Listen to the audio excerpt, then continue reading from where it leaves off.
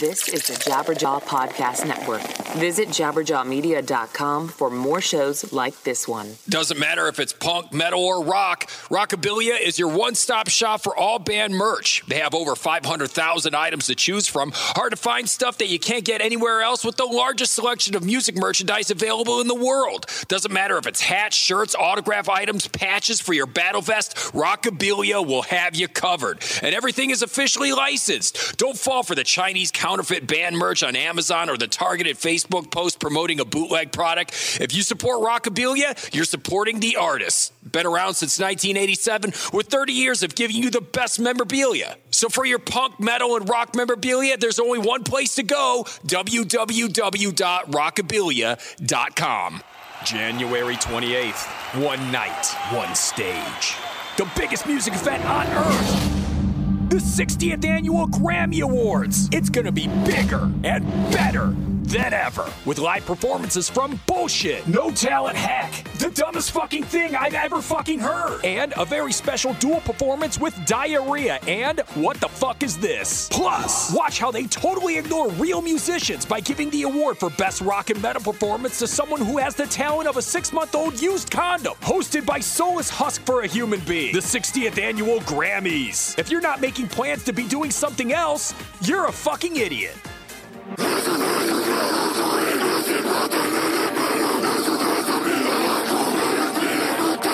It's the MetalSucks podcast with your hosts Petter Speich, Brandon Hahn, and Jocelyn Sharp. MetalSucks podcast. What's up, everybody? It is I, Petter Speich, always joined by Brandon Hahn. Hello. And Jocelyn Sharp. Way to be on your phone and not paying attention. I was waiting for the and. I was listening. I was waiting for somebody to say and. And this week, guys, we got an interview with one of my favorite drummers out there, Navene Koperweis. Entheos is the band that he is in. I'm really, really happy we got to do this interview and talk to Navene. But before that interview, of course, we always jump into the news. And as you heard the bits that we just did there, the Grammys is upon us. Now, normally when we see the Grammy nominees, I'm like, this is horrible. Right. This is not good. But this year's list isn't bad. I think it's kind of legit. I'll go through it for the people that don't know. I like 4 out of the 5 bands, I'm pretty sure. No, it's like, my thing is, though, is a lot of the times what I really get upset about when it comes to the Grammys is they'll put somebody who is clearly not metal. Yeah. And they'll go, this is metal. And I'm like, no, that's rock and roll. That's rock. That is not metal, not even close to metal. Right. Yes, and this year I think all of these are subgenres of metal. So here's the nominees, and like I said, August Burns Red is the band. I don't really know that well. I got a couple of records, but I never really got into them. But they're a metal band, so we'll give them credit. Body Count. Come on. You've been all about that record. Dude, I don't know what happened because I'm not a huge Body Count fan. I remember like a couple years back they had a song called Talk Shit, Get Shot, and I thought it was the funniest thing ever. And I'm like, are these guys serious or like Tenacious D at this point? Is this and now the I love Body Count that I'm thinking of? With Ice-T? Yeah. With Cop Killer. Remember when they got nominated for a Grammy? That's what I'm saying. They should. Bloodlust is great. I'm telling you right now, this is just further proof. Where can anyone go to shock anyone nowadays? Yeah. I mean, Cop Killer. Remember when that was like the biggest thing? Everybody thought they were the most evil thing in the world. Yeah. Now all of a sudden, here we are. Corporate America got on a black hoodie. Yeah, exactly. Yeah. Corporate America makes them Body Count's been around forever nomination. too. Yeah. So Body Count gets they get the Grammy nomination. Very popular younger band. Everybody's all about them. Code Orange. They got nominated for their song Forever. And then, of course, who I'm hoping is going to win, who I'm assuming is going to win kind of on this list, Mastodon. They got nominated for Sultan's Curse. And then the last band that I think most metalheads hope they'll win, but I think is a long shot, is Meshuggah. They got nominated for the song Clockwork. So, Meshuggah, Mastodon, Body Count. See, to me, it's not bad. This is a good metal list. Now, if we go to the rock list, if I may. But I'm just saying, to me, though, usually when they pick these, pick whoever wins, when they pick the winner, it's just like, all right, who's the most popular? And they just go with that. They never, the people that, what it is with the Grammys is they get record industry people, they get producers, they get musicians, and it's just a whole amalgamation, and they all get them together and they all vote. Well, you can clearly tell that they don't give a shit about rock or metal. So they go, all right, well, what sold more copies? Just give it that. Yeah, I wouldn't be surprised if they didn't go to their Twitter and was like, who has more followers? Right. What sold most copies of here is definitely Mastodon. Yeah. So that's why, and here's the thing though, Mastodon deserves a metal Grammy. Yeah. There's no doubt about it. I don't think nobody's going to argue that thing. So it's a big deal. They're excellent musicians. Who do I want to win in this? Mastodon. Right. You know, I know other people would be like, no, Meshuggah, and I get it, but I personally think Mastodon is one of the best metal bands, if not. They're iconic. Yeah, at this point. So I hope they do snag that Grammy. Meshuggah is definitely iconic, and I think they're great. I just I don't think they're going to pull it off. But the fact they got nominated It's awesome. is awesome. So let's go to the best rock song that the Grammys did this year. So I guess my point is that maybe someone stopped over there and heard all of us bitching for all the years when Tenacious D and Lizzie Hale or Hailstorm won the best metal Grammys. And nothing against those bands. Nothing against, but it's come just on. they're not metal. I'm pretty sure that Hailstorm said like, "Hey, okay, we'll take it, but we're not metal." I'm pretty sure they said that when they accepted it back in the day. I think that this is just a natural thing that's going to happen, though, is because kids that grew up listening to metal are now finally old enough to work. You know what I mean? Like, they're starting to get into the industry, and when they go to the office and they're like, here's the metal nominations, there's probably one kid in the back that was like, hi. But that's not. If we could change that. I don't know if a kazoo is metal. Yeah, I feel like it's a natural progression. I feel like it's going to get better and better. Yeah, I'm hoping. So with the best rock song, guys, this is what they got, best rock song, and then I'll read the best rock album. But Metallica, Atlas Rise. So they're not metal anymore, I guess, because they're not in the best metal category. They're in rock now. Which, by the way, is way harder than any of the previous, like I said, and it was way harder than Hailstorm, way harder than Tenacious D. Yes. You're going to put them in the rock category? They're in the rock category. And I personally think that song is metal. Atlas Rise? Yes. No, I agree with you.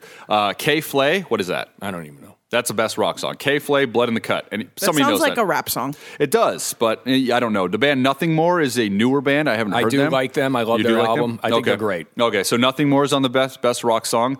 Foo Fighters and Avenged Sevenfold. So all the heavy hitters, like in kind of the rock and metal genre, are there. Foo Fighters, Avenged Sevenfold, Metallica, and it is then amazing you got some new ones to see Avenged even get in there because after the debacle they had when they released the stage, they didn't put out any pub. Yeah. So when they first released that first opening week of sales, it was like horrible. It was like horrible. Well, it was great on any other band standard, but bad for them. Bad for them. Yeah. And then, but then eventually what ended up happening was eventually more and more people started picking it up, but you can't really tell it's a hit until you look back and go, oh, okay. Well, that is their best record, and it's legitimately just, I think, excellent. The Stage. I don't really, I'll definitely stand by City of Evil. I'll definitely stand by the self-titled one. I'll definitely stand by Waking the Falling. But I think that their sound has always been kind of like, but I think The Stage is like all the way through a great record. Well, we already know that the Foo Fighters are going to win that Grammy. Well, Metallica might. No, it's Foo Fighters. I think Foo Fighters. Yeah, everybody loves Dave Grohl. Foo Fighters just came off an international tour. Yeah. And I think that this kind of makes me bummed out, though, because I'm rewinding back to when I was in high school in the early 2000s, and there was this huge resurgence in rock.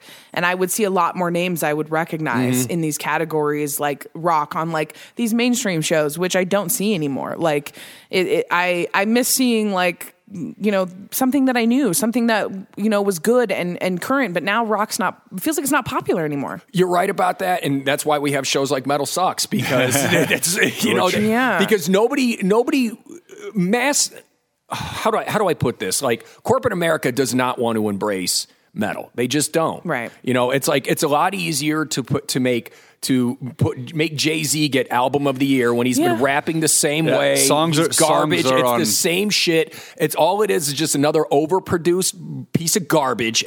But meanwhile, everybody just, oh my God, it's so good. It's like, no, it's not. He's garbage. Right. But again, he's Jay-Z. So everybody just has to bow down while hip hop and rap just kind of work its way out of mainstream America, and it will, because eventually it's all cyclical. Yeah. It'll come around. Rock will come back. It's funny you say that, but I feel like in the 80s and the 90s and all that stuff, like rock was really prevalent, but like in the 2000s when I want to say like that wave of the Backstreet Boys and Britney Spears and Christina Aguilera and even the new metal stuff was happening, I don't feel like it ever really returned since then. No, not I feel like it's been like way. 20 years almost where that stuff was in the mainstream I just media. remember in the because you can sell something like Pink so easily to the masses that why would they take the effort to sell something like, I don't know, like Meshuggah or whatever. Meshuggah, Right. yeah. I remember in the early 2000s that, like not a great example, but the channel Fuse came out and it died after 6 years. But I don't know. But it's not still around. I thought that was a Canadian thing. I haven't seen it. I don't think it's on. I mean, I'm not it's sure. at least not on it's our where I would cable go to anymore. watch skateboarding videos. But they had like skateboarding videos, and there was also like I would see things like I would see Mudvayne music videos in the middle of the day and stuff. Yeah. Like that was what I'm talking about. Like there was a portion of the early 2000s where rock was like, okay, we're still here, and there like rock heads like me were like, Yes. All I did all day was watch Fuse to try and catch the Mudvayne video. Right. Well, and on top of that, too, in a rock and metal band, I mean, it's damn near impossible to make any kind of money. Yeah. Because when you go, these record companies, actually, the internet has totally fucked these record companies, and they totally fucked the artists from being able to make money. Yeah. So when they go to city to city to city, you got to split that money 5 ways. Right. Well, meanwhile, if you're a rapper or whatever, and if you got and first off, you got to have great abs. You know what I mean? You got to have some, and if you don't, you have to have like lots of street credit, like Rick Ross or something like that, where it's like, hey, he might have a gun on him. Oh, but something tells me he makes great music. You know what I'm saying? Right. It's like to me, it's all the image. That's the one thing that drives me crazy about like pop music and hip hop. That's electronica too. Yeah, it's all image. Yeah. And it's like, meanwhile, like with rock and metal, it's just it's performance. It's more. It sounds really bad. I'm not like disparaging anyone who likes that or anything. I'm just saying that metal and rock is art. And pop music is garbage. It is. It's not, and I'm not like I am saying something bad. Forget I said that. I think what you're saying is that everybody knows there's an algorithm to make a hit. Yes. And pop music is designed Follows to just the follow that same algorithm. fucking- So you are allowed to call that garbage because what that is just something scientific. It's the same stuff. GMO foods. It's fucking processed garbage snacks. It's pink slime. Yeah, exactly. It's the same stuff like if you listen to, and this is true, if you listen to like a kid's song, like a Barney song or that guy Rafi or something like that, it's the same algorithm to get that stuck in a child's head is these pop songs. Yes. And so and it's easy, and it's so easy to sell anything that is it's simple to people to jump on, right? Because that's all they want is that simple satisfaction. They don't want to delve into the musicianship and all that stuff. So how do you sell someone to take the time to want to delve into something and learn parts and learn an album instead of a song? The society's changed, bro. I don't know if it'll ever go that way again. I think I think what ruined it, I think what stopped it, I think the end of the 80s, the satanic panic that happened where everybody was afraid of Satanists, all that was a huge thing in the 80s. But it helped metal and rock. That was great. It helped, but then I think that it stopped that corporate door from being able to be open. Well, see, I don't see that. See, because at that point too, Marilyn Manson was like the peak. I mean, there was he was huge. And my thing is there was such a danger associated with metal music back then. Well, now there's no danger. There's nothing else. Where else can you go? Right, it goes back to what I was saying, where it's like me and my wife, we were having this conversation the other night where I'm like, okay, you look at everything Madonna did. Yeah. Okay. And when she would go on the MTV Video Music Awards and dress make out with Britney Spears. Exactly. But she would do all this shit and people would be talking about it all the time. Now all you have is you have your Katy Perry's and your Nicki Minaj's or something like that, and they basically you're just trying to recreate that. And I'm sorry, it doesn't have the same shock appeal anymore. It just doesn't. But it still works. But it still works, but it doesn't get people talking. Like, nobody will ever be on that Madonna status, ever, ever, ever. Katy Perry and Britney Spears can all sell as many records as they want, but what I'm trying to tell you, though, is that shock that she used to invite, those girls, they'll never be able to get it because it's already been done before. No, but nobody will be on that Madonna status and nobody will be on that Metallica status because this world doesn't care about stuff. We live in our fake lives and we care about likes. We don't care about art. So art, it has been taking a huge decline. That's why an algorithm works on so many people and so few people get into the other things. So like movies too, art, all that's everything that we know as art now is just product. And exactly true. It's just product. It's not like, wow, that's something that's going to change anything because, like I said, we're more focused on ourselves and all those things. So the world has changed where you can't have a Madonna, you can't have a Britney Spears. I don't think you can have a Godfather movie anymore. See, I don't think it's so much at the world not Britney has changed. Spears, I'm sorry, like Prince. I'm just saying, I don't think it's so much that the world has changed so much. I just think that we've all seen it before. Where else do you go from here? Not a 13-year-old kid. They haven't seen it before. Not a 15-year-old kid. Yeah. You've seen it before. Yeah, you're right. I've seen it before. You're right. But it's not affecting them like it affected us. But what I'm trying to tell you, though, is people like when our parents were our age, in our 30s, when they saw that, they were like, oh, hide your eyes. Meanwhile, now Now those kids, now when they were kids back then, they're grown up. They're bringing those kids to go see Katy Perry. They're bringing those kids to go see Britney Spears. But I think that's my point is like, you guys might not remember, but growing up, I grew up in a small religious town. Like listening to metal music was tantamount to sacrilegious behavior to them. Like just the imagery, the pentagrams and, all these things to them is too much for them. Yeah. And I think that's what because right now what's happening is everybody wants to toe the line. Everybody wants to make everybody happy. But that's not what metal and rock is about. No. And so right now it's not going to work because everyone's too worried about being so politically correct. They're too worried about offending somebody. Well, fuck you. The world's offensive. That's the way the world works. Right. And on top of that, though, where can you even go to offend anyone nowadays? I mean, it's like other than saying something racially charged or something or sexually charged, that's pretty much it. And before, I mean, we brought this up about Gene Simmons and all these other guys back in the 70s and 80s. They were writing songs about fucking 16-year-old girls, 14, waiting till they turn a certain age. Lemmy did it. It's just... before there was all this taboo. Well, and now I just think before, if it was evil or dark, it was acceptable if it was honest. And now it's not acceptable at all.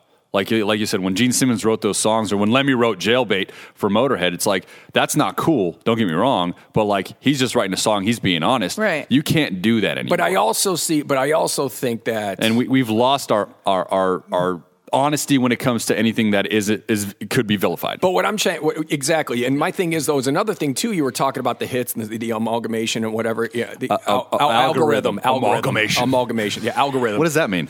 Amalgamation means a total sum of, like an average of, like. So algorithm. Anyway, though, so you're talking about the algorithm constantly being used in pop music. Well, now, another reason why music is so stale, in my opinion, is because it's all been done before. It's just like... Again, for you. No, because all you got to do is just listen back. If you're a 13-year-old and somebody goes, oh, listen to this song, I'm like, that's the same riff as this, and you play it for them, they're going to go, oh, shit. No, I think if you're a 13-year-old and someone hands you a Led Zeppelin or an AC/DC, you're going to look for that Led Zeppelin and AC/DC in your time. You're not going to relate to something from the 70s. You're going to be like, who is that? AC/DC or Led Zeppelin in this time. I think what Pete means is like, that's the door that opens. Yeah, your mom shows you AC/DC, you Google, like, you're like, oh, look at this, and then you find Metallica. And exactly. Then you find as crazy it sounds to you, like when I heard Led Zeppelin, that made me like find Corrosion of Conformity. I know they're not on the same scale to you, but to me, I hold Corrosion of Conformity higher than Led Zeppelin because in my lifetime, that's the riffs that spoke to me.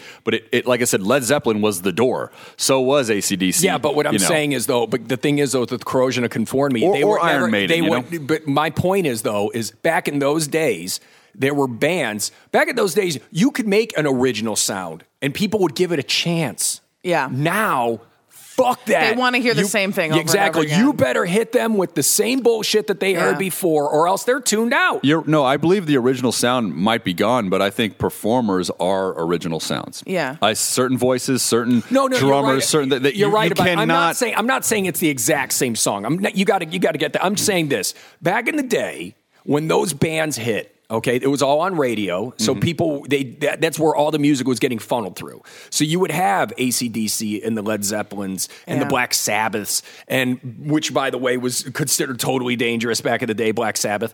And, but people would join in on that. These were new sounds that people never, ever heard. It changed the world. I think it's more than that for me because, like, I'll never forget the first time I saw 3 Inches of Blood.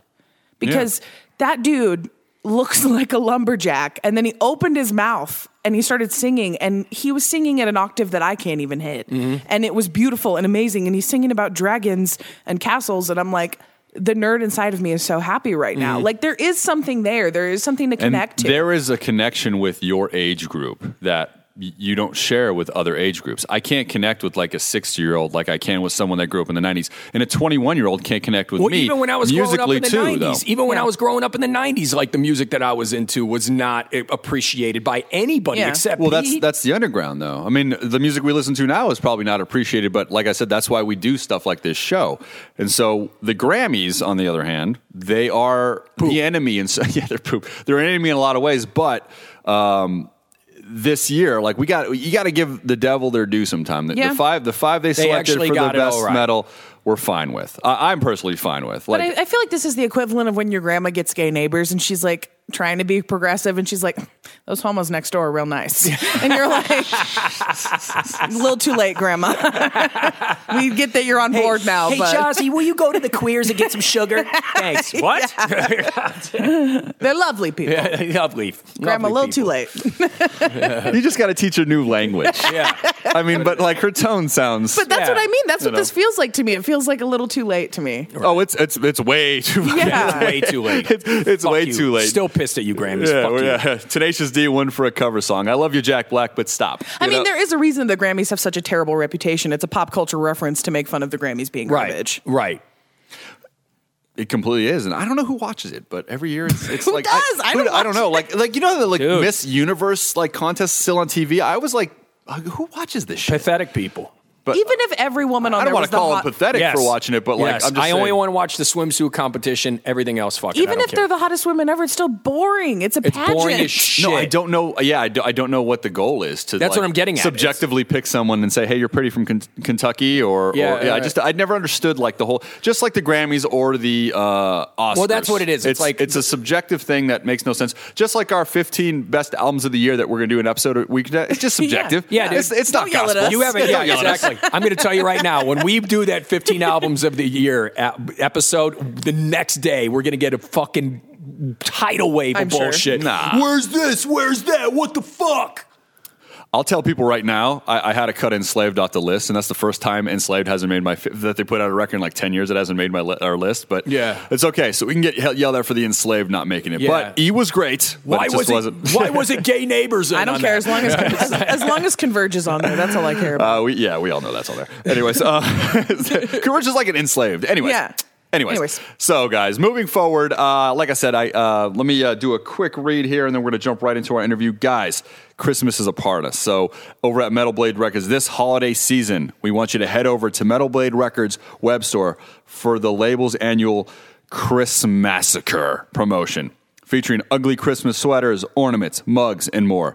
New sweatpants, hoodies, long sleeves are also available from an array of artists. Get your holiday shopping done now at metalbladestore.com. If you guys haven't been to metalbladestore.com and checked out some of the stuff they got stuff from the Cannibal Corpse, Black Dahlia Murder. Guys, you got to check it out. Great all the way around. So make sure you get on that store, metalbladestore.com. And without further ado, I got the check. Dude, I ate Skittles, and I just feel like I'm too watery right now. What's wrong with me? I got to chat with Skittles. Navene from Entheos. Like I said, Dark Future is definitely an album that has grown on me a lot, and I'm all about. So let's just jump into that chat right now. Hey everybody, this is Peter with the MetalSucks podcast. On the phone, I got me Navene K from Entheos. How are you doing today, man? How's the tour? Pretty good, man. Coming at you from the back of our van. Nice. We're heading to Belvedere right now, which is somewhere I've never played. Oh, that's got to be extremely interesting. But first off, I did want to congratulate. There is a congratulations in order, correct, for Evan and his wife. They recently had a baby. Is that correct? So the baby's due any day now, pretty much. Didn't happen yet. So you have not been hit with any texts of some cute little face. Nothing. Not yet, but literally any day. Oh, right on, man, right on. So you are, like we mentioned, you are currently on tour right now with Whitechapel, Carnifex, Rings of Saturn, and you are touring as a three-piece. Is that correct? Yep. Is there challenges adjusting, considering Evan has a very distinct mark on certain songs with you guys? Yeah. Yeah, I mean, like, his parts are still there. We run the tracks from the album live. Yeah, I mean, at first it was really weird. I was not into it. I was kind of like... The first show we did it was a little weird because throughout the set, like, Evan and I will kind of, like, look at each other and kind of vibe off one another. And it was really weird not having him there. But I'm getting more used to it. And, I mean, it's for, given the circumstance, it's working for what it is. And, we're an early band on the show. And a lot of these people haven't even heard our band before. So I'd say if we were a bigger act on this bill, and a lot more people were coming to see us, then we probably wouldn't do what we're doing. But for this tour, I think it's fine. Yeah. Like we're still picking up bands and and talking to people, and the people that are coming to see us are all like obviously understanding of the situation. Oh, 100%. Yeah, that's a life change, man. You know, I think everybody. Yeah. Anybody that's not understanding, that's strange to me. But you know, so you know, there's a baby coming. That's not an excuse, right? Yeah. So, but and it's all new territory for all of us. So we're just kind of. And this is the first time you've actually. With it one day at a time. That's the first time you've done it like that, where the track is playing kind of behind you, or have you done that in the future with different bands? Yeah, like I mean, Animals as Leaders does that. The bass is like on a track. So when I was in Animals, we did it, and then I mean, it's fortunately our band plays to like a metronome file from the album, and we have some synths on there, so it wasn't a huge deal to just drop the bass tracks in there, but it's obviously not the same. I mean, yeah, no doubt. Evan's, we're a 4-piece band, so yeah, Evan's a huge part of the band. You guys have that, like you and him, like you have the Tim Alexander, Les Claypool feel, like on stage. It's just a different time, but it's like that's the feel that I see, you know. So I would see that it would be a little jarring, but again, it's not a big deal. New record. Let's talk about this. Dark Future is out now. It's been out. It's the first record with the guitarist Travis, and I don't know how to say his last name. Levere? Yeah, Levere. Oh, wow, I nailed it. I'm wrong all the time. See how I called you Navene K? I didn't want to even try your last name. Is it Koperweis? How's it go? Yeah, Koperweis. Wow, I need to get more confident in my pronunciations now. You're doing all right, man. You're doing okay. So new record, Dark Future, like I said, it's out now. It's fantastic, man. And first recording with Travis Levere. In the first minute of the record, when you put it on the track Black Static, he introduces himself and sets the tone before you, Cheney, and Evan jump in. Is that something you guys did as a conscious decision to kind of introduce him and let him kind of do that minute intro into that song? Or is that just how it kind of organically came? That intro is actually bass.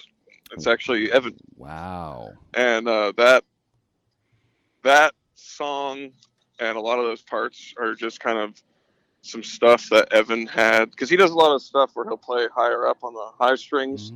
So it sounds like guitar a lot of the time. And like in that song and in the intro of Pulse of a New Era, the intro is also bass. Wow. So it was some stuff that he had just floating around. It was like, showed it to all of us. And when we were writing and we were like, oh, that's cool. Let's see if we can make it like turn it into metal, And so that's how all that came about. Because whenever I hear melody in like in the metal, I always just jump to guitar. So this is going to make me go back and listen like a little bit more clear. Because for some reason I thought that was for sure, and it sounded that makes sense. And I think a lot of people think that, and that's why it's once again it's like a huge part of the band is Evan's. We only have one guitar player, so Evan will kind of act as second guitar a lot. Yeah, no, excellent, man. So that question's out the window. But when you guys all do come together, it is. The record is less, for I guess, lack of a better term, it's less brutal than last year's debut. Full length, Infinite Nothing, and the energy is much more. It's uniformed and cohesive. And I did hear you mention in other interviews. It is because of how truly collaborative the record was.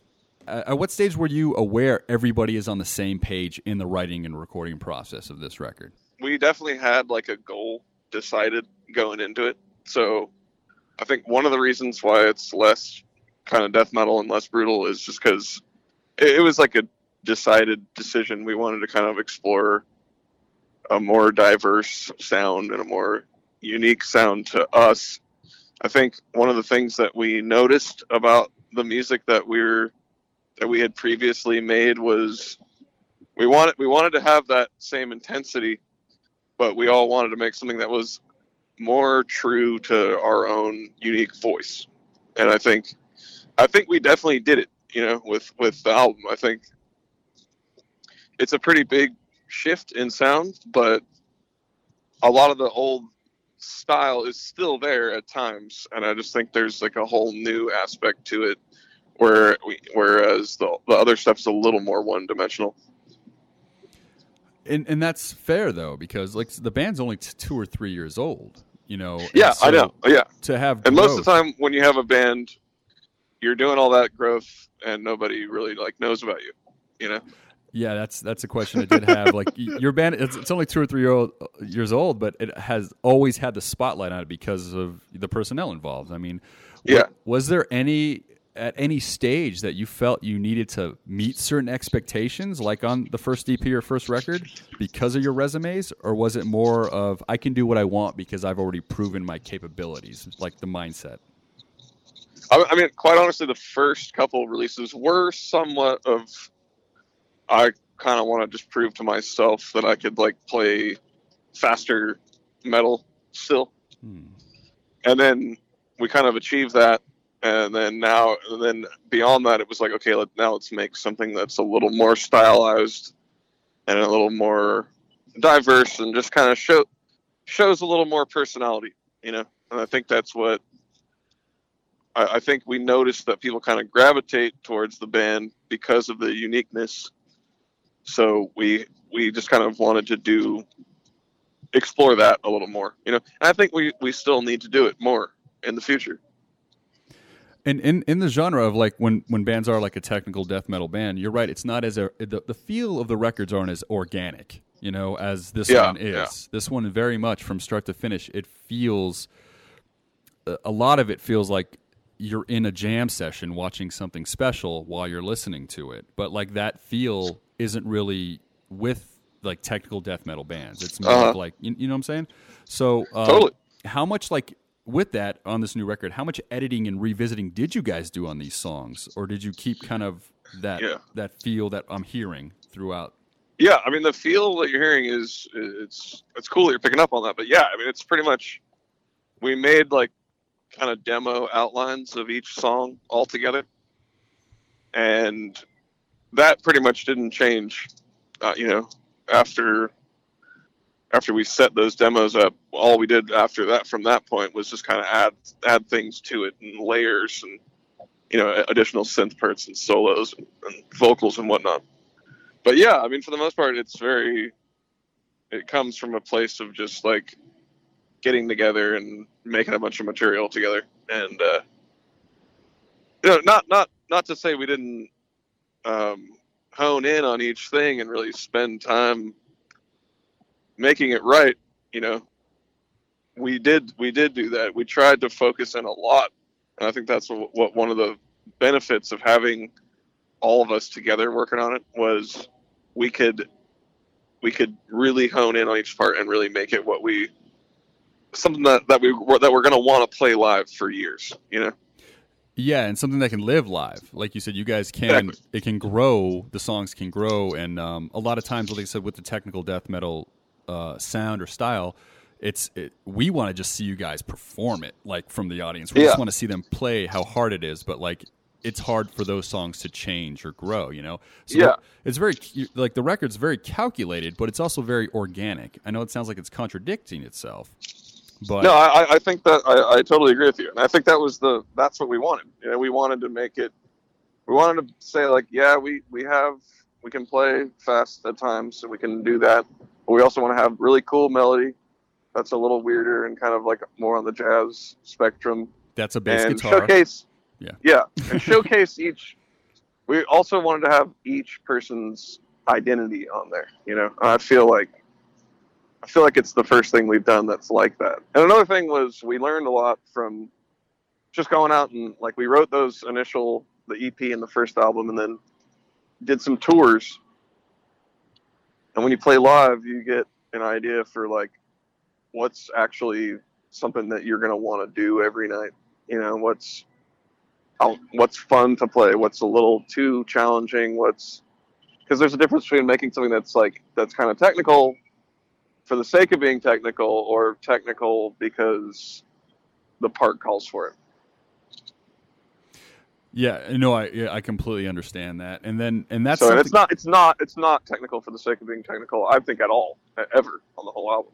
No, I mean I agree with you. Like I said, the organic thing, and that's why in the live show when Evan does return to the fold, because right now it seems like with the 3-piece you do have to just kind of play it by the numbers. I don't know if that's true or not. Yeah. When he returns to the fold, Do you plan on doing longer shifts with these songs opposed to just playing them how they are on the record? I mean, they're pretty much structured how they are, and we sort of have to play them that way in order for it to all work. But within that, I mean, there is different ways to do it. And I think one of the things that we talk about when we have more time live and stuff is doing longer, interludes live that are like try to do a lot more live than what's on the CD. So play some cool interludes, do stuff that kind of bonus stuff and really showcase each person in the band. Does that make sense? Yeah, completely. And you do have a background like producing like the dub and electronica bands and stuff, and you are working on like a debut album in this genre. Is that correct? I actually have a few releases that are like singles, mainly electronic. I have I have 2 EPs that are like four songs a piece, and then it's just stuff that I made on my own, and you can get it on SoundCloud or Bandcamp. It's just called Navene K.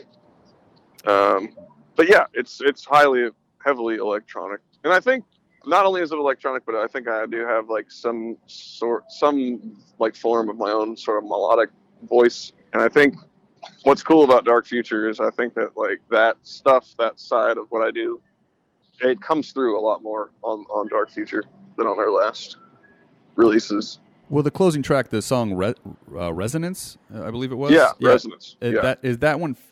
And I could be completely wrong because I messed up the bass to the guitar, but that one felt like it kind of had that outro kind of an electronic feel to it. Is that something you guys did together, or is that something that you put together?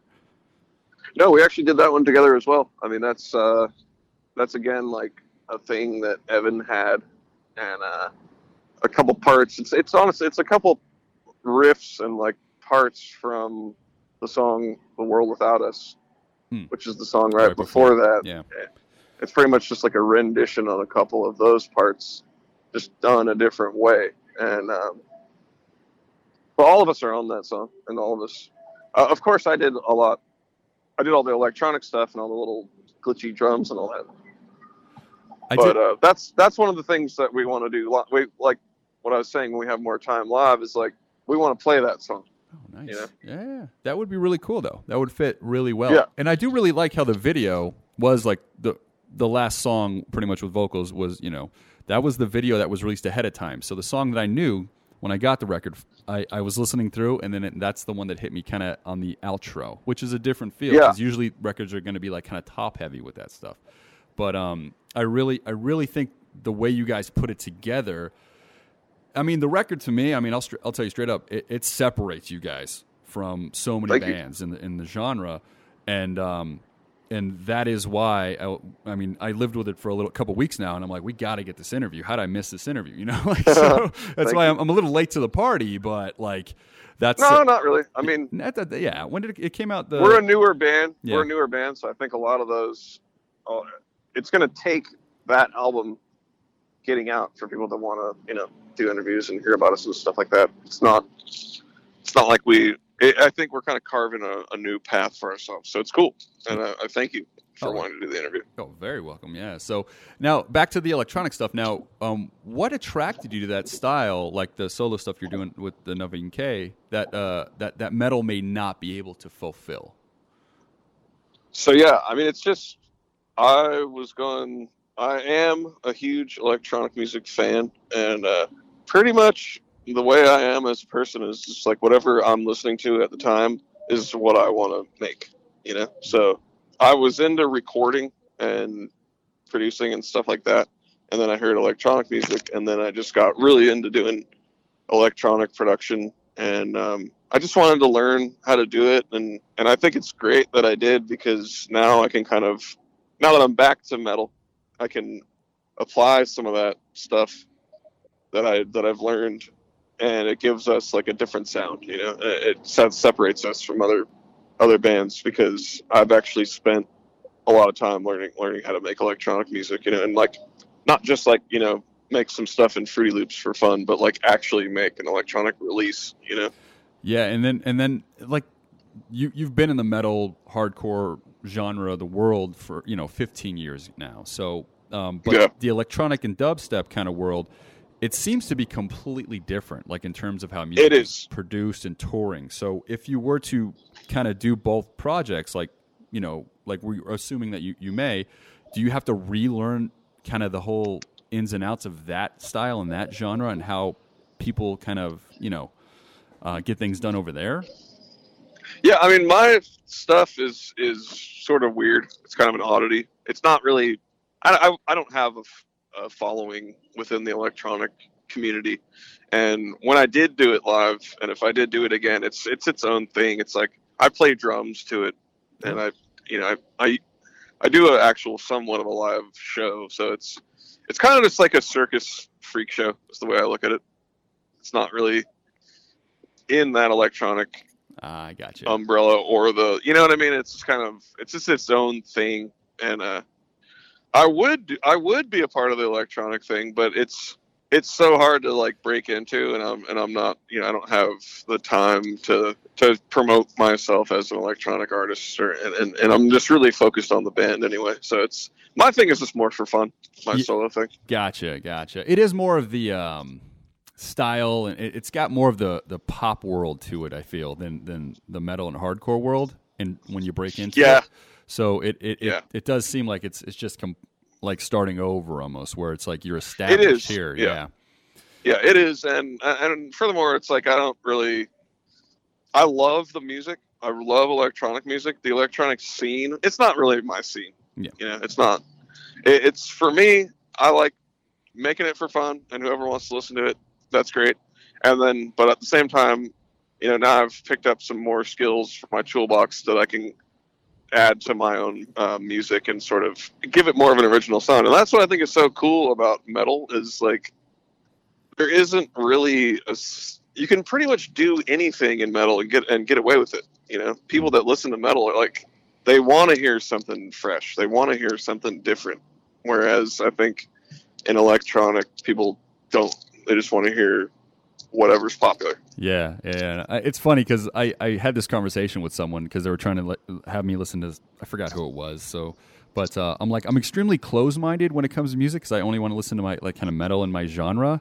But I'm extremely open-minded in my genre. I was trying to explain this to them, and they're like, "That doesn't make sense." And I'm like, you have to kind of be there to understand. Like, I want to hear new things in my genre, but I don't want to go down the rabbit hole of Katy Perry. And I'm not saying anything negative about Katy Perry. I'm just saying, like, there's enough people that love her. Let me stay to what I love, and try to grow that. I don't need to jump on a bandwagon. But you're right, and then that makes me sound closed-minded to music in general, but we're open-minded to metal. So, I completely understand. I mean, the spectrum of, like, what metal even is these days, it's like, I think it's like the most diverse genre that there is. Mm-hmm. Like, you can pretty much get away with doing anything as long as it's kind of heavy. Completely right. Yeah, and I mean, like you said, you can do a shuffle of metal songs, and 10 of them in a row can sound completely different, except they're heavy. Yeah, you're completely right. Exactly. Yeah. And I mean, there's like even times of stuff that we do that's like a jazz part or like an electronic part, or like all of the parts that I bring to the table for the band.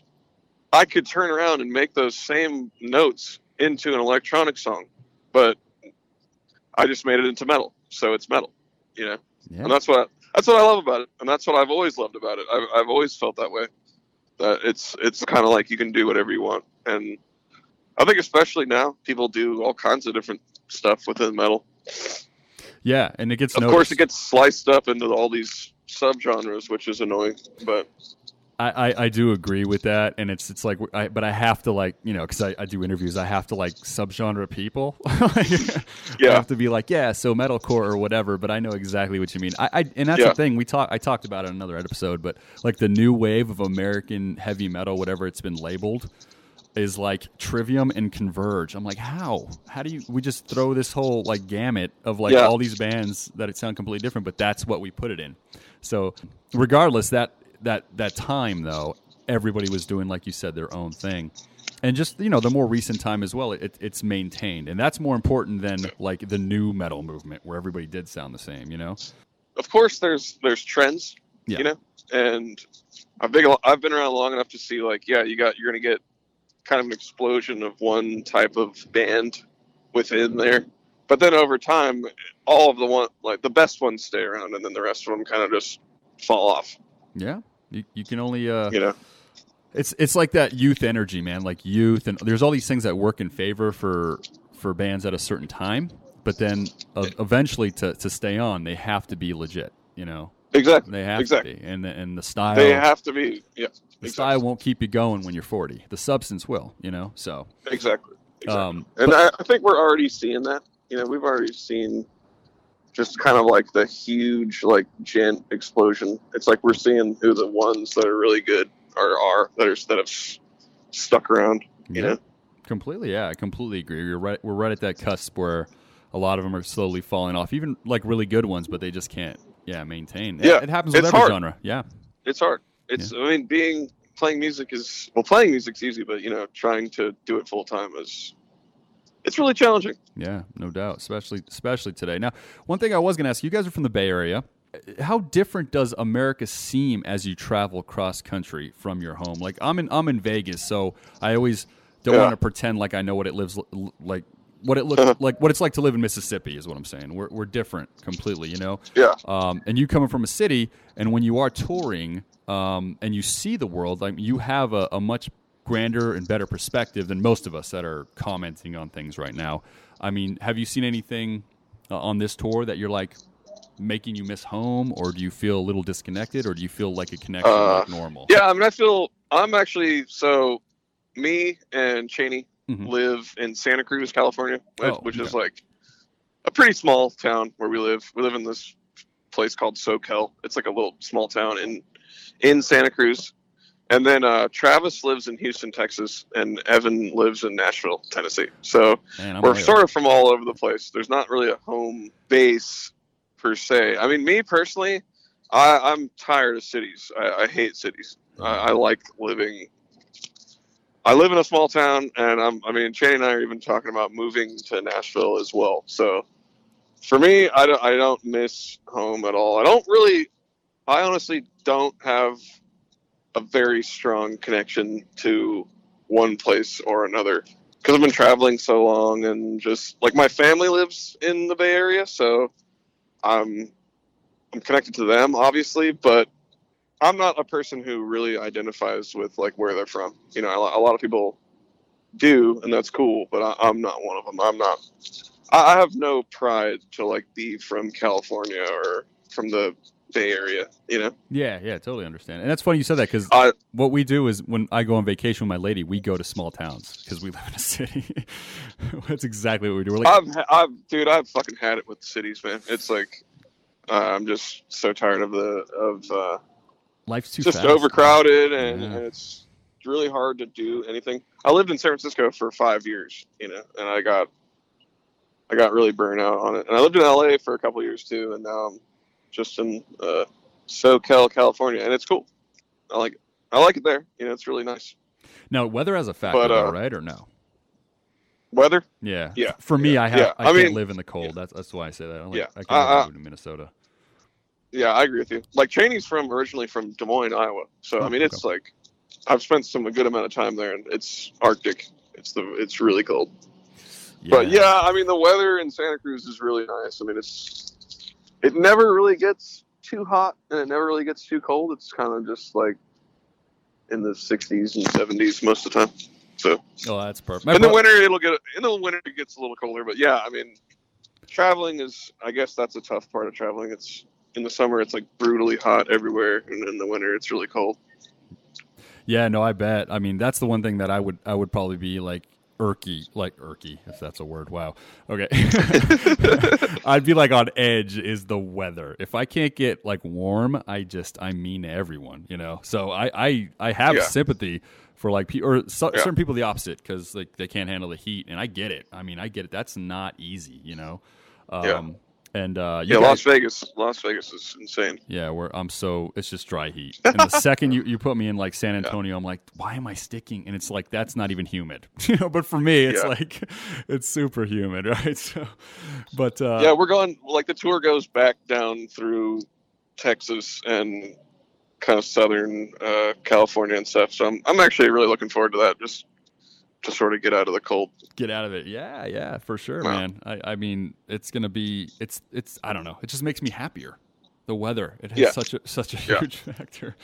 So I can appreciate a little bit of everything, honestly. And back to what you said about, just traveling around. I like going to small towns. I like going to I love seeing the country, it's really cool to me. And I appreciate, I mean, some people will say like, I could never live in so-and-so place. And it's like, well, you probably could, because there's like good people and there's good food, like literally everywhere. Mm-hmm. No, I think you nailed it, man. Like the smaller towns, like I said, I go to vacation there because I feel like I can actually enjoy life without like the hustle and bustle of the city. And it that recharges me, where if I'm flying to, like my brother moved to Hawaii, so I have to go to Hawaii all the time now. I know it sounds like a chore, right? But I don't like going to Hawaii. So I go to Hawaii, man, and it's just like, man, it feels like I need a vacation from vacation, Yeah, you need a vacation from the vacation. And that's what that's the last thing I want. I'd rather spend a week in a place where I can just walk around and see, anything. Yeah, I agree. I completely understand that. And then I got a kid, so that's the other thing I think about. I'm like, Yeah. Should he grow up in the city, or should he grow up in, it's all those factors or whatever. Yeah, I'm happy. I actually I moved back to where I'm like originally from. So, perfect. I'm happy I grew up there. Like, it's a great place to grow up. It's like safe. You can let your kids run around, and there's nature and whatnot. And there's a lot of those places, but cities, unfortunately, are the least. It's a different places. thing. Yeah, it's a different thing. Yeah. Are you a sports fan from growing up in the Bay Area? Not really. No. Yeah, I always think like city, because we're getting the Raiders, out here in Vegas. Yeah. And right. It's like when you're from a city, it seems like you're conditioned to have to love sports. So I always ask people that are kind of from that area. like Travis and Evan like sports a lot, and I want to get into it. It's just not the type of thing. Like, I enjoy watching sports when they're on. Yeah. And like, the Giants won the World Series a couple times. So at that point, everybody was like a baseball fan where I'm from. Yeah, that's how it works. There's that. And I mean, admittedly, I'm to blame as well. I was like watching a lot of baseball and stuff at that time, but I'm not, a huge sports guy. But I do like it. Yeah. It's not something that like when it's on, it's cool. And I'm like, yeah, this is great. I should get more into this. But then like when I'm on my free time, I'm not going to like Evan and Travis, like, they know all the players and they'll spend time on, learning about stuff like that on their free time. And I just don't do that. Do they do the, when they're fantasy football? Yeah. Fantasy. Do they do that? Yeah. They don't do it. No. And Evan doesn't want to do it because he thinks it's going to like ruin watching football for him. Like, because he really just enjoys watching football and like he's a Titans fan because he's from Tennessee. Yeah. But he's like, if I have a fantasy football team, well, now I'm like, I'm watching it for like a completely different reason other than to just like enjoy the sport. Because when you have your fantasy football team, you're kind of just like rooting for certain players. That was completely. I never understand. It's huge, I know, but I never understood that. I'm like, I just don't understand. Like, you're rooting for that guy to throw. You got one guy on one team that's playing the other team, but you want him to run for 100 yards, the other guy to throw 4 touchdowns. I'm like, I don't get it. Like, exactly. Who do you want to win? It seems like it kind of ruins it in a way. Yeah, totally. For me, like, the only thing about sports is like I love, like, and I don't know if this goes back to when the Giants won, but I love the live atmosphere. It's like at concerts to me, like, because out here boxing's the main thing, so I go to all the fights. UFC's huge out here as well. I'm not as into UFC, but I love it because it helps our economy. Anything that helps our economy that's not gambling, I'm all about. And so, but the atmosphere is where I get drawn into it. Like, we just got this hockey team, the Golden Knights, and like you sit there, and I don't know anything about hockey, dude. I'll be straight up, but like in the arena, it's amazing. It's the best. Yeah. It's like such a cool vibe. I mean, even like, I'm like somewhat of a MMA fan as well, or a little bit, not I couldn't like name a million different fighters, but I'll watch fights when they're on and stuff, and I love it. It's great and it's super fun. Like one time, Cheney and I were driving home from a tour, and we stopped in New Mexico, and we actually watched a fight. It was a UFC fight. Like I think a couple of years ago, it was Carlos Condit and Robbie Lawler, and Carlos Condit is from New Mexico.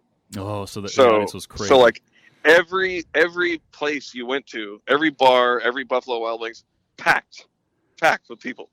So it was kind of like, it was so fun. You know, it was like being at the fight, you know, and everyone was like so into it, and it was great. And then when Conor McGregor fought, you know, did the boxing match. Yeah. Mayweather, you know, like my family and everybody, we like got it on pay-per-view and watched it, and it's great. It's like you get nervous and you get like all these. It's just really fun. It's just great. I get why it's so popular. It's just. And in the really arena, cool. like for fans of Conor who fly over, or like if a fighter from England, let's just say, yeah, or anywhere, like you know, in boxing, like I said, there'll be the Mexican fans versus like you know the Russian fans, but I mean the flags are out, the people are insane. Yeah. It is like for country and culture, and it's just, It's like you said, that's why it resonates so much with people. No, I get it. Yeah, I get it. I get it. I love it. I mean, I would love to go to some fights. That'd be really cool. If I lived in Vegas, I'm sure I'd be trying to go. You'd go. That's well, now we got, like I said, we're gonna get a football team. We got a hockey team, but that's all we used to have was boxing and then UFC. And so you just go to those two like on a Friday or Saturday, and that's why it's like I always want bands to come to Vegas, but I'm like they're competing with like UFC and boxing. Yeah. And it's like it always depends on. There's too much going on here. Like I remember I missed somebody in who did I see? I saw Mel Brooks. I'm like, well, I can't miss Mel Brooks, you know? And I forgot what band it was that I'll never see again. They came from like Norway or something. I forgot who it was. But I was like, and that's what happens to us in the city. It's like, do you pick Mel Brooks or this? And you're like, well, you know, he's 91. So we go that route. So you go to a lot of boxing matches? Oh, I go to every one, man. Like my dad, that's the one thing, like, because I'm born and raised out here. My dad took me to like every fight. I remember... there's a few that are out of my price range, like the Mayweather McGregor. I was not there live. Pacquiao McGregor. I mean, the cheap seats were like $3,000 a pop. So it's like right, and then you're sitting so far away, you might as well just watch it on TV. You watch the TV, that's what you watch the TV above the exactly. So, so not everyone. Let me say that, but for the majority of them, we go to everyone. Me and my lady, and because I got her into it. And now it's like every time there's a fight, she's like, "Oh, we're going." I'm like, "All right, let's figure this out." You know? Yeah. So it is. Dude, that'd be so cool. Yeah, I would love to do that. Yeah, I would love to do that. That sounds cool. I don't know that many boxers. I feel like UFC just like came through, and then all the I feel like boxing needs like a new like star. You know, it does. Boxing is it's the heavy metal of the sports world. Like if you follow it, you know everything about everybody. And there's a huge sub-audience, but it'll never get that mainstream love or attention unless it's like Mayweather McGregor. But like there's, you know, in the heavyweight division, guys like Deontay Wilder, I mean, in their hometowns, they sell out arenas. Anthony Joshua out there in England is like huge, you know. But in America, those names aren't even known. Like nobody would know them. Right. You know? And so it feels very similar when like I meet a metalhead and I can talk to him about like, you know, death or anything. It's so exciting because they're not around. And I feel the same way about boxing people. I'm like, oh, wait, you follow boxing? Yeah. So it's like that. That it's hugely popular, but you know, not to the mainstream. You know, so it is cool, man. But you got to get into. I'm telling you, whatever you guys move, if it's Nashville, and you know that you're you know in the Bay Area, you just get into that live aspect. Who cares if you know everybody's name? Just the live experience, dude. Yeah, no, I agree. That's all. I agree. So. I have been thinking that I want to go to like some basketball games would be really fun, and some fights would be sweet too. Like fighting's pretty big in Santa Cruz where I live. Like there's some like Luke Rockhold's from there. He was a UFC, I think, middleweight champ for a while, something like that. I do know who he is. Yeah, so I think he was middleweight, and but there's a lot he's of from he went to like the same high school as me. Oh, and, like right on. Yeah, there's like fighting's super popular there, and there's actually like local matches and stuff that you can go to. I just haven't done it before.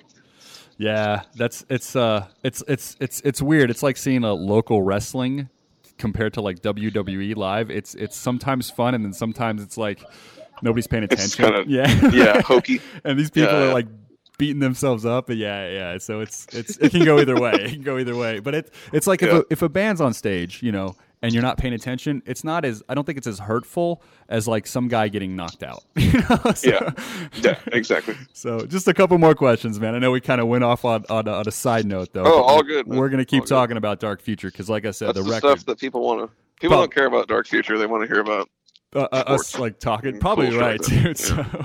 So now that 2017 is almost over, I'm going to throw this question at you. Hopefully you've been thinking about it. But what is your favorite album that has come out this year? And you can say 2 or 3 if you don't have one that just stands out. So I like electronic music a lot, obviously. So I'm really into this producer named Sirius Mo, and he's a German producer. Oh, right. But he had an album come out this year. I'd have to say that's probably my favorite of the year. I've spent a lot of time listening to that one. Now, I'll go with that. Is it like dark? Is it like dark synths, or is it like? That's the thing about the electronic stuff is like it's there's still a mood there, right? There's still a very I mean, well, that's what's cool about his stuff is he like plays. You can tell that he's like a keyboard player, so he just has the like coolest chord progressions, and that's what I just really love about it. And it is dark, and it is really cool. See, and that's going to relate to all of us. That's what I always tell people. I'm like, if the moods are certain, and there's a certain kind of thing that we're listening to, I can branch over to another genre because that is metal to me. Yeah, like, it's the way that the stuff he writes is so cool. The chord progressions. So I've been listening to that a lot. That's a 2017 release. Nice. And that's cool because a lot of people won't know who that is, and they'll check it out right after they hear this. And that's what I like. Yeah. Where if you're like, I love the new Dying Fetus, which I loved. You don't get me wrong, but it's like everybody's heard it. Yeah. Yeah. So, I checked that one out. The new Dying Fetus. It's cool. Yeah, I like it. It's cool.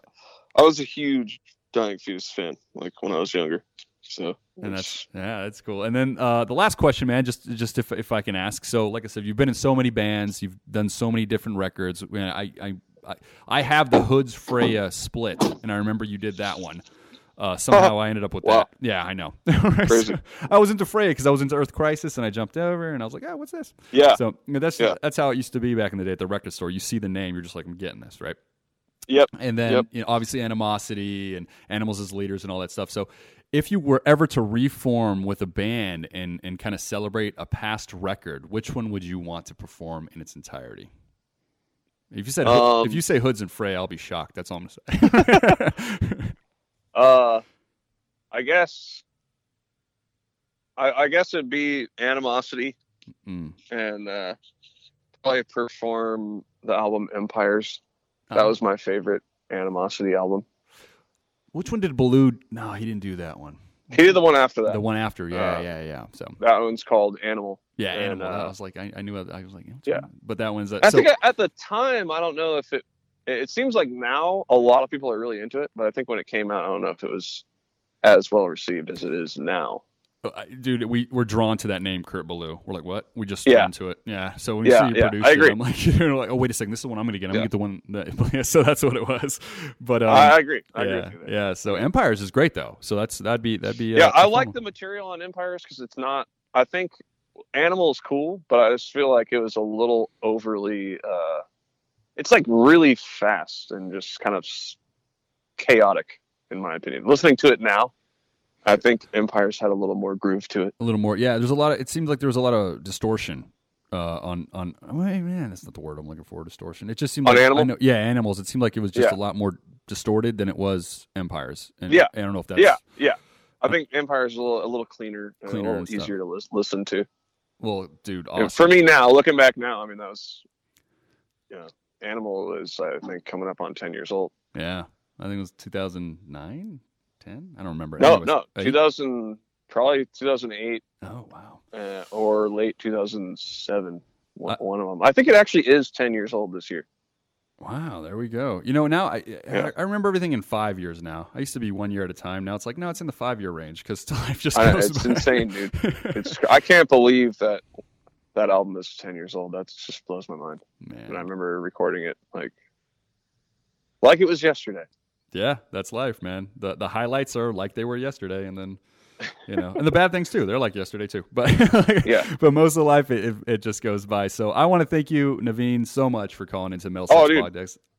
Thanks for having me. Oh, for sure. I want everybody to get out there. If you haven't gotten the new Entheos record, Dark Future, make sure you do.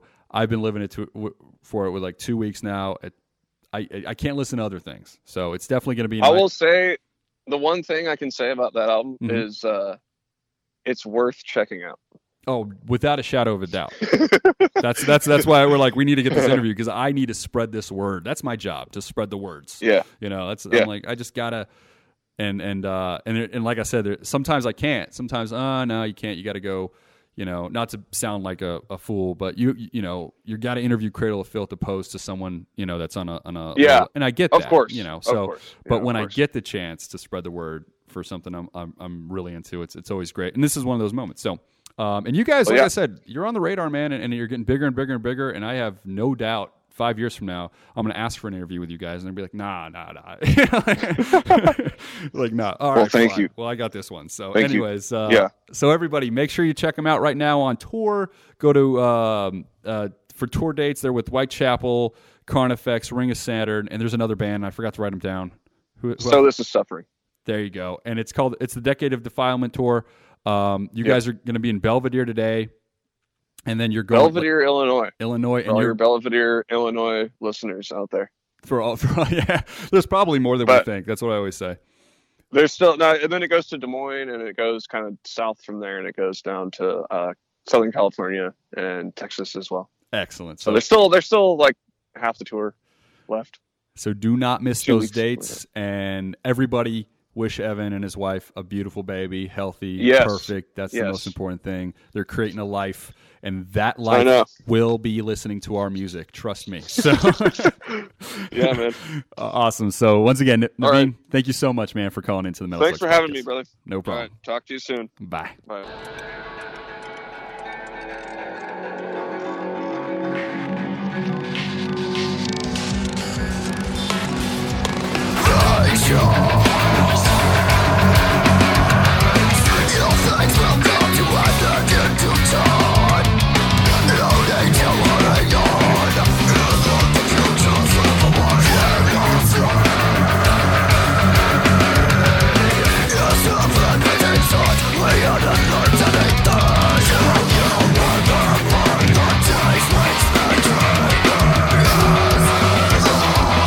Stars above us.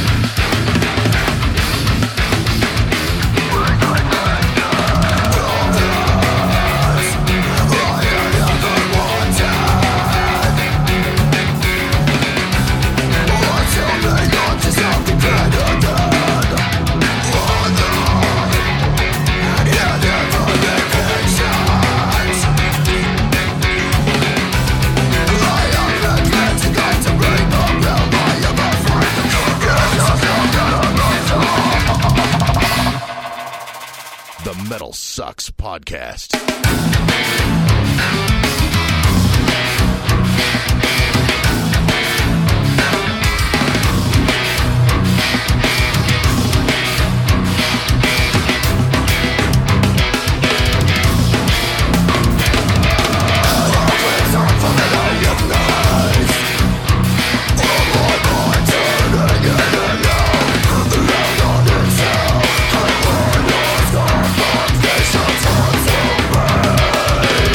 So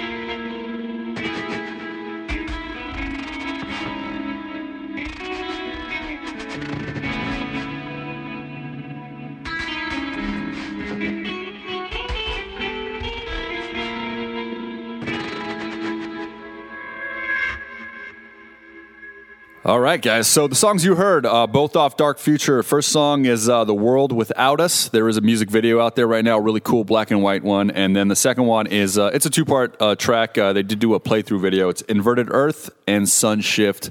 All the songs are off the new record, Dark Future, which, like I said, is out now. So, and they are currently on tour, as you heard in the interview. So catch them if you're in this West Coast, Southwest type of area. That's where they're running to right now. So, I mean, a lot of music bitching, and Grammys bring the best out of all of us, I guess, in the metal world. We're always just bitter. Yeah, we just don't like it. Yeah, and it's like even though they got it right, like I'm still. Well, they got one category right, but that's what I'm saying. Like, and I understand that album sales should matter because you are catering to the masses. Do you disagree with that? But I guess what all I'm trying to say is, though, is metal is not for the masses. Yeah. So when you... And that's how people want it, unfortunately. That's what I'm getting at. And that's why it makes us angry. It shouldn't even be in the same award show with a Miley Cyrus album. There's no way. Well, and on top of that, you can't measure those on the same scale. And another thing, it's like it's the whole rock and metal genre. It's like hey, let's watch this piece of shit perform a dumb song. You know what I mean? And then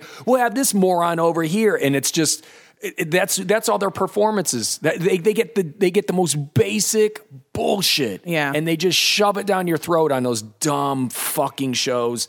And meanwhile, anybody that knows how to play an instrument. Yeah, they don't get featured at all. No. Anybody that knows how difficult it is to get a bunch of people on the same page to make beautiful music, that's gone now. That's not what's appreciated, and that's why I hate the fucking Grammys. It's product, my man, and metal fights for the art and the underground. So, anyways, with that note, thank you guys for listening to metal, and thank you guys for listening to us. We really appreciate it, and we will talk to you guys next week. The MetalSucks podcast is signing off. This is the Jabberjaw Podcast Network.